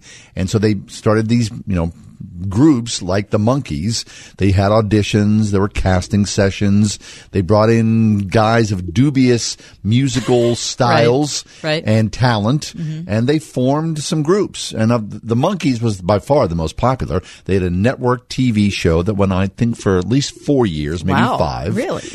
They sold out concerts. I mean, they were, they were sort of derided, I think, probably in the serious musical scene, but they made a good go of it, and I think all 4 of the guys had careers post-Monkees, which brings us to something you just discovered. Well, I just discovered this today. Yeah. Well, what? First of all, the Monkees don't mean anything to me because I missed them. But I was reading this news article today. About what? About Michael Nesmith. Why? He just came up, how you're doing stuff Surfing online, around, and Michael Nesmith came up, and it said that his net worth is over $50 million. Not because of the Monkees. And I thought, really? How do you get $50 million out of the Monkees? He didn't. So then, of course, I had to read further, and I found out that it was his mother, actually, who was so unbelievably wealthy and then left the money to him. So then I thought, well, what the heck is his mother doing? What'd she do to get $50 million in 1950 or whatever it was? She had an idea. Yeah. But here's the thing. Let me just say this. Now, Mike, you know anything about the Monkees? Absolutely not. Okay, so me neither. Okay. Well, I thought this was like a great revelation that I figured out today. And I couldn't wait to drop it on the air to John because I knew he was a Monkees fan. This is going to be a great... John already knows what I'm going to tell you. And our boss knows Gary, it. He knew. Management knew. My guess is anybody in our audience who's over the age of 50 already knows this. So, this is not going to be a great reveal. No, it's All not. Right. Okay. But the reason he has $50 million is because his mother, Betty, who was a typist, invented whiteout. What? Do you know what whiteout is? Yeah, of course I know what whiteout is. How do you know? Now, why would you know what whiteout is?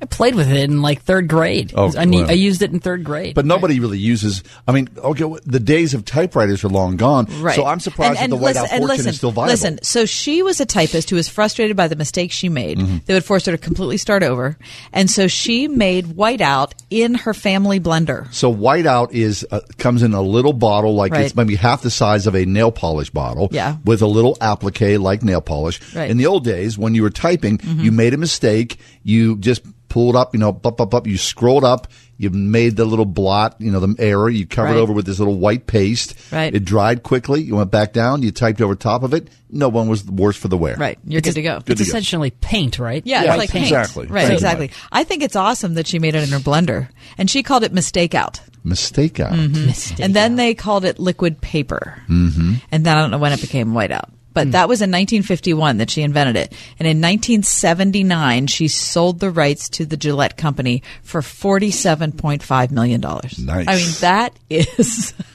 Wow. That's a payday. She could buy a nice blender. Heck yes, she for could. That. Yeah, I use whiteout all the time. Why? How? Well, I think most people who work in an office who, do a lot of copying use whiteout. Really? Yeah, I use whiteout just because I do a lot of work with musical notation, and so if you're writing out your own musical notation by hand, you use it. Now, I don't do a lot of music notation by hand anymore, but I do print out a lot of music charts online, and then I alter them myself, and then I copy them for other people because of my work in music leadership. And so whiteout is an absolutely essential element of my life. Really? I use whiteout all the time because here's the thing. I print out a chart. I don't like, a first ending there. I don't like a repeat there. All you do is white it out. And then you put your own notes in. So you got your whiteout in one hand, you got your black Sharpie in the other. You're good to go. And then when it's all done, you just make your copies, and everybody has the same notation. You're good to go. Now that surprises me. Have you ever used white nail polish instead? Never. No. I'm sure it doesn't work. No, because white nail polish wouldn't be thick enough. Yeah, and you probably couldn't type over top or write over top of it. Because all nail polish, not that you would know this, Mike, but I'm happy you asked, is relatively clear at first. I mean, not clear. It's translucent.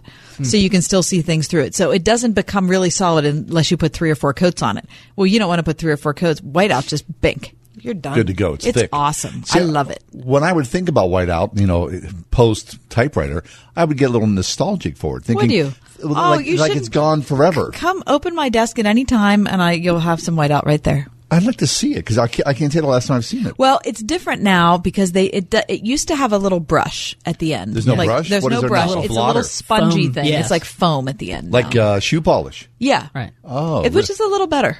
Really? Yeah, it is? I think it's better. I thought the brush would be a little more concise. I think I like the sponge better because the sponge has a nice point to it, so you can be very, particular. I do miss the brush though. I kind of felt like Bob Ross. Yeah, I understand that. The whiteout, I understand. Yeah. And a lot of mistakes. Yeah. Happy accidents. And I don't There's no think such you thing can as go mistakes. back and buy the brush anymore. I think it's just a thing of the past. You just have to say goodbye to it, embrace the foam tip, and just be glad that there's still whiteout. I'm sure I will never in my life buy a bottle of whiteout.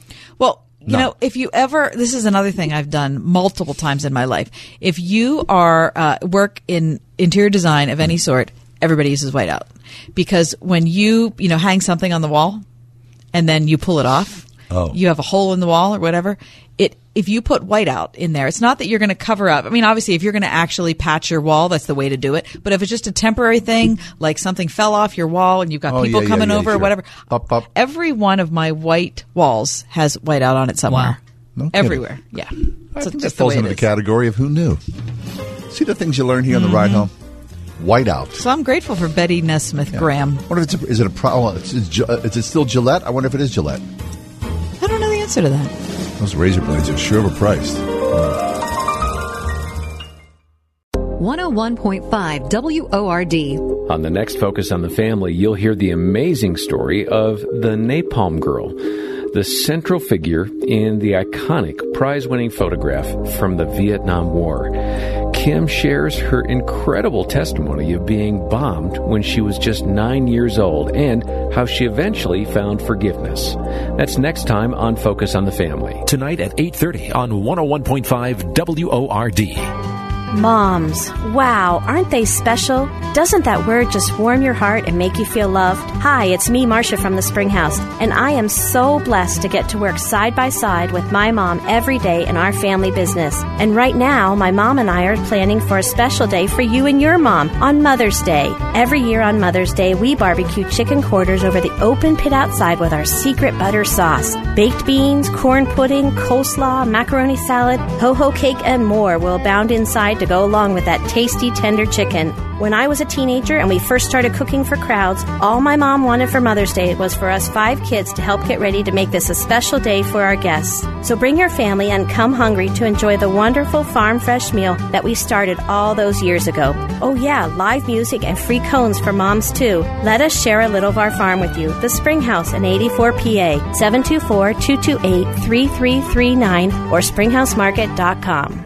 It's pretty typical to have moisture in your basement, especially in the Pittsburgh area. Energy Swing's Steve Rennekamp on a new way to build a better basement. In conventional basement finishing, people put up 2x4s, put fiberglass insulation in it, and then put drywall on it and paint it. Every one of those things is organic. It will absorb moisture, and over time, they will start to deteriorate and grow mold. In our total basement systems, there's no organic materials used. There's nothing there that will absorb moisture, and without moisture being absorbed, there's no mold. This is a system that has been used throughout the country for 20 years, so it's got a lot of history, a lot of track record, and we feel very fortunate to be able to handle it in the Pittsburgh area. For most people, their basements are sort of empty space that they're not utilizing. This allows you to use that space productively, and it's a great-looking system when it's done. Right now, get 20% off your new finished basement with Energy Swing's Total Basement Finishing System. Visit EnergySwingWindows.com. This is Robin Trzynski of the Original Mattress Factory. Interested in that half-off mattress sale? Don't be. Most retailers are just promoting half off a completely made-up price loaded with huge markups. At the Original Mattress Factory, we have never had a sale. Our hand-built quality and value are there every day, and our prices don't change. So take your time and purchase only when you're ready. Don't buy into the half-off sale hype. It simply isn't real. The Original Mattress Factory. Thoughtfully made, honestly priced. Today's world craves leaders. Leaders with vision, moral character, and independent thinking. Leaders aren't born, they're made. And since 1986, Rhema Christian School in Moon has laid the foundation that makes leaders. Through academic and extracurricular activities designed to be as instructional as they are competitive. Through mission and service opportunities, arts and athletics. An independent school where pre-K through 8th grade students are formed to become the independent leaders of tomorrow. Schedule a tour at rhemachristianschool.org.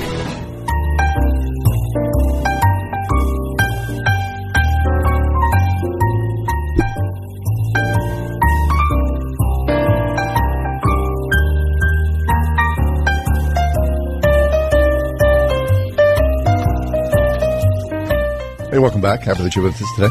I think When you struggle with something, Yeah. whether it's a physical ailment or it's an emotional problem or whatever it is, when you hear about somebody famous who has it, it makes you feel better.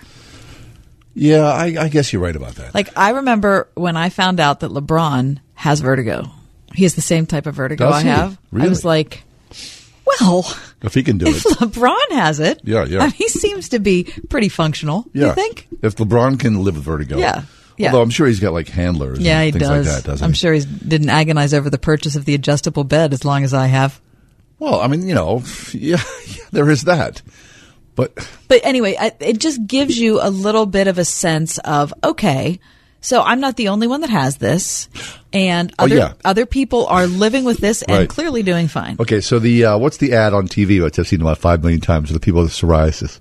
And you see Cyndi Lauper. Right? I don't have psoriasis. Right. But when I see Cyndi Lauper, I go, oh, I didn't know she had psoriasis. Right? Oh, good for her. Look how well she's Yeah, doing. she's doing pretty good. That's Girls just great. want to have fun. Yeah, and Cindy? she is. Yeah. And so good for her, right? Yeah. I mean, but that's your point. Right. It is. It is that you just, I don't know. It can be encouraging, especially if someone who is famous speaks out well on an issue and says, look, this is something I've really struggled with. Like when Mary Tyler Moore talked about being a diabetic. Yeah. You know, people, like when she talked about it in probably the 70s, nobody was talking about illnesses. Diabetes, Like yeah. that was some kind of like taboo thing. But what if you on the flip side, what if you there's a famous celebrity who is has sobriety, and then you think, oh, that guy's sober, well, I'm going to be sober like that guy as well, and then he falls off the wagon. Right, and then you're And like, you think, that oh no, stinks. that's horrible. No, so I know. You shouldn't speak about your next sobriety. thing I'll find out, like LeBron can't play the next game because Right. he's like laid out because He's of his like a vertigo. top. He's spinning so much, he's like hurling at every turn. You go, oh, I can't. No, that's Oh, great. It took LeBron down. It's going to take me down. Exactly. Here it comes. Amy Simpson is with us. Amy's a regular guest on our show. She's written this wonderful piece about Mariah Carey has admitted to manic depression. And Amy writes often about mental illness in this world. And Amy, welcome back to the show. How are you today? I'm doing fine, thanks. Thanks for having me. So there is something, Amy, about hearing a well-known person talk about an ailment they have, and then if you have the same ailment, it gives you a little bit of encouragement. You think, okay, well, I don't know if you heard, I don't think you were on the line yet, but I was talking about, I have chronic vertigo, and I found out that LeBron has the same type of vertigo I do. Well, once I found out LeBron had it, He can I do thought, it. well, heck, I'm not going to get weighed down by this. No, he's a superstar. What's stopping you? Right. Exactly. So Mariah Carey recently made an announcement that she has been diagnosed with bipolar II disorder, and it's been a long time. It was 17 years ago. Mm-hmm. Yeah, and the interesting thing is she's known this for quite some time, and yet has only recently decided to actually seek treatment and consent to the treatment that she needs to get better and to live better. So when you hear someone who is in the public eye say, okay, I struggle with mental illness, what does that make you think? Yeah, well, for me, as somebody who's regularly advocating for battling stigma around this issue and for better, more compassionate responses to people, I just absolutely applaud it every time, really regardless of who it is, because for people in the public eye, like you said, I think there's a special weight that comes with them, announcing the things that they struggle with because they're so visibly successful. We know, even if we don't like them, or even if we don't like what they do, or produce, or even if we think that we wouldn't like to hang out with them as people, still we know they've achieved something. They've found fame. In many cases they've made built great fortunes, and they've lived at least outwardly visibly successful lives. Yes. And so they may not have overcome it, but at least they've controlled it to some degree to allow them to have greater success in life.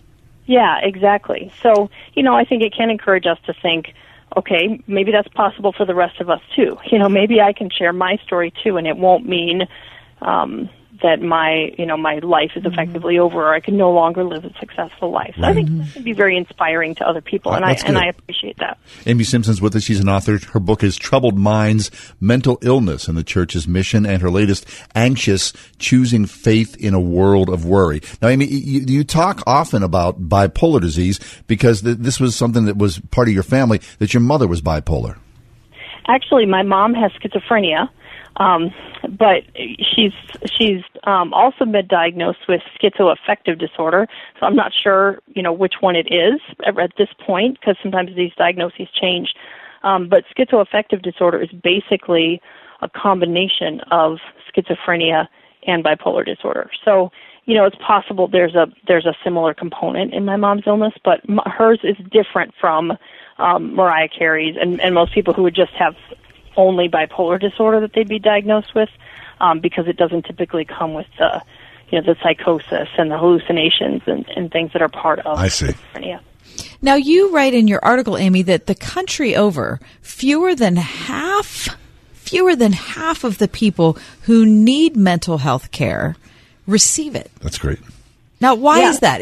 Are people afraid to talk about it? Are they afraid to seek it out? What accounts for that? Yes, and more, actually. And it's a shocking statistic, really, because when you look, when you consider, this is the United States of America we're talking about. And these statistics hold true for other nations as well. Actually, in Canada, where they have, a national healthcare system, you might think the statistics would be better. They're actually a little bit worse. So it's not just about, our healthcare system or that kind of thing. It's complicated. But we do have access problems in this country. For example, we don't have enough psychiatrists. So if you need to see a psychiatrist, sometimes you may have to wait 6 months to get in and get an appointment with a psychiatrist. Oh my! So people will try other things in the meantime, or just they'll think that's not really an option for them. Right. Another problem is stigma. And, you mentioned people are afraid to speak up. They're afraid to talk about what they're experiencing. Sometimes there are people who are afraid to acknowledge to themselves that they need mental health care, let alone to other people. And that, I think, may be among the biggest factors that influences this statistic, that keeps people from actually receiving the care they need. And quite frankly, I've heard so many stories of people who have gone to their churches and sought help through their churches and have been discouraged from seeking mental health care. So there are, and churches aren't the only organizations like that. There are others as well that tend to have a lot of misinformation, maybe superstition and suspicion of mental health care, and that can contribute to the problem as well. Wow. Well, I think if I could say anything at this point is, regardless of what kind of psychological issue you're having, asking for help can be difficult at first, but getting the treatment you need will change your life. Yes, and I'm surprised to hear that stigma is still a big part of this because, when you look at whether it's Mariah Carey or whomever, this is, mainstream, and certainly mainstream television. They're selling pharmaceuticals to help with people with mental illness. People talk about this like they talk about the weather oftentimes, where even, 20, 30 years ago, it was verboten to even bring this up in, polite company. Yeah, it's true. We have made a lot of progress, actually, and even over the last 10 years or so, I wrote my book, Troubled Minds. And when I was writing it, people would ask me, you're writing a book. Oh, what's your book about? And I would tell them, and they would just it would stop the conversation. Oh, really? Very awkward. Lots of times, yeah, because they would sort of look at me like a deer in the headlights because they didn't know what to say. Right. Yeah, that's about common. Writing about mental illness in the church. And by the time the book came out, a couple of years later, it had really changed, and people would respond and say, oh, wow, that sounds like a book we really need, or that sounds like an important topic. And, they would still get very serious about it, sometimes maybe a little bit awkward, but it was recognized as something we needed to address. Yes. And I think that was largely due to some of the high-profile conversations that were happening, not only within our broader culture, but within the church about mental health problems. And the stigma disappears in a way. Amy Simpson's with us. Her book is called Troubled Minds, Mental Illness and the Church's Mission. Amy, what I like is that there are many churches who offer counseling, mental illness, marriage, whatever, right? That's become more mainstream, especially in the larger churches who can afford that. They'll have counselors, they'll have people on staff. Yeah, exactly. And you know what most people don't realize is that when people, historically speaking, when people have sought help for a mental illness, churches are the number one place they go. That's actually 25% of the time people will go to a member of the clergy. And psychiatrists, it's 16%. General medical doctors, it's 16%. And the numbers go down from there. So, you know, really our clergy and our faith communities are seen in our culture as the number one resource for help with mental illness. And part of that is, you know, the access issue, the stigma issue, where it feels like if I'm saying I'm just going to go talk to the pastor or the priest, you know, that doesn't feel as scary for many people to say I'm going to talk to a psychiatrist. But, you know, we need to recognize that our churches are part of the de facto mental health care system, whether we like it or not. In many cases, we're in a position to sort of play a triage role and help people then access mental health care from there. And the more we can talk about it and kind of break down the stigma within our churches, I think the better off everybody will be. You know, our entire society will be around this issue. That's really good. Amy, it's always a pleasure. Thank you so much for being a beacon here in what we're talking about. It's sometimes a very difficult and contentious subject. Thank you. Pleasure's ours. Amy Simpson, the author of Troubled Minds, Mental Illness and the Church's Mission. You can also find Amy's blog, which is online as well.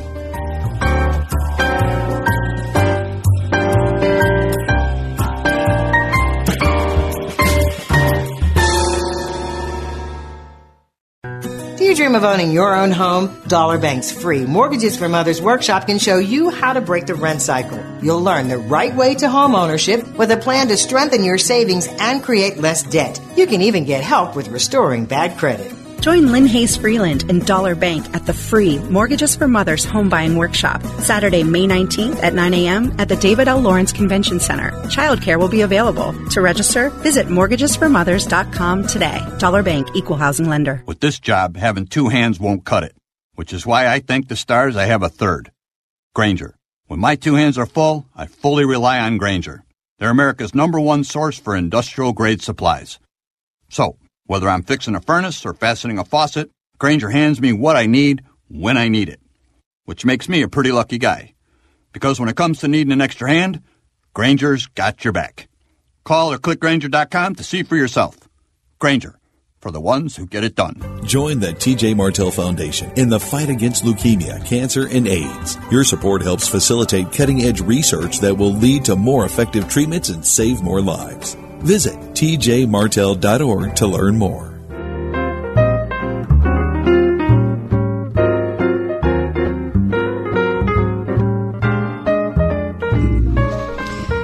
CNBC reports today that several companies, including chip maker NVIDIA. What's that? I don't know who that is. Toy maker Hasbro, I have heard of them. Okay. Are reporting how a shortage of truck drivers is affecting their business. Quote, trucking is right now experiencing a severe crisis, said Robert Songer, Vice President and General Manager of Automotive at NVIDIA. He said during the company's March Investor Day, there is a shortage of truck drivers because of Amazon. Really? What? You mean like big rigs? Big rigs. Yeah. He said trucks account for more than 70% of all tonnage that's moved in the U.S., right? And a shortage of drivers has persisted for years due primarily to an aging workforce and poor compensation for the long hours away from home. Greg, the trucker, I hope you're listening. God bless you, Greg. Coupled with increasing demand led by Amazon, according to industry experts. So more freight is moving across the country, less drivers to haul it. Right. That's exactly. a tough job. Right. That's a really tough job. And people are much more willing to, or I mean, of course, you know, people are going to buy a TV online or they're going to buy a pair of shoes online. But now people are buying groceries online. You know, things that you would get at your local market, you're now getting from Amazon. You know what we bought the other day? Online. I want to know This is like, So the other day, last week was trash, and I put out, because your trash cans, they break down. So I put a little sign on one, please take this trash can. They took every trash can. They took all your trash cans. Every trash can. Yeah. So now in our family, I'm like, okay, we bought a trash can online. Like a big size trash can. Because my wife was Did it come in a box? Yeah. My wife was like, oh, I looked at Lowe's. This one was $6 cheaper plus free shipping. So it's the same one. So she bought that. So it came in a box. And a truck driver had to bring it to you. Yes, he did. A full-size trash can. God bless you guys. Is it a nice trash can? Oh, it's lovely. Yeah. It's heavy duty. I like a good trash can. I do too. I like some bulk to it. We found one abandoned on the side of the road. What? With a lid and everything. Wheels. We felt like we had hit the lottery. Of course you did. It was awesome. Free trash cans. Yeah, it was right there. We thought, did it blow away from somebody's house? So we looked around. There was no house around there. So we thought, I think we're taking the trash can. Kathy Emmons, living large. We did. The Ride Home with John and Kathy, a production of Word FM and Salem Communications.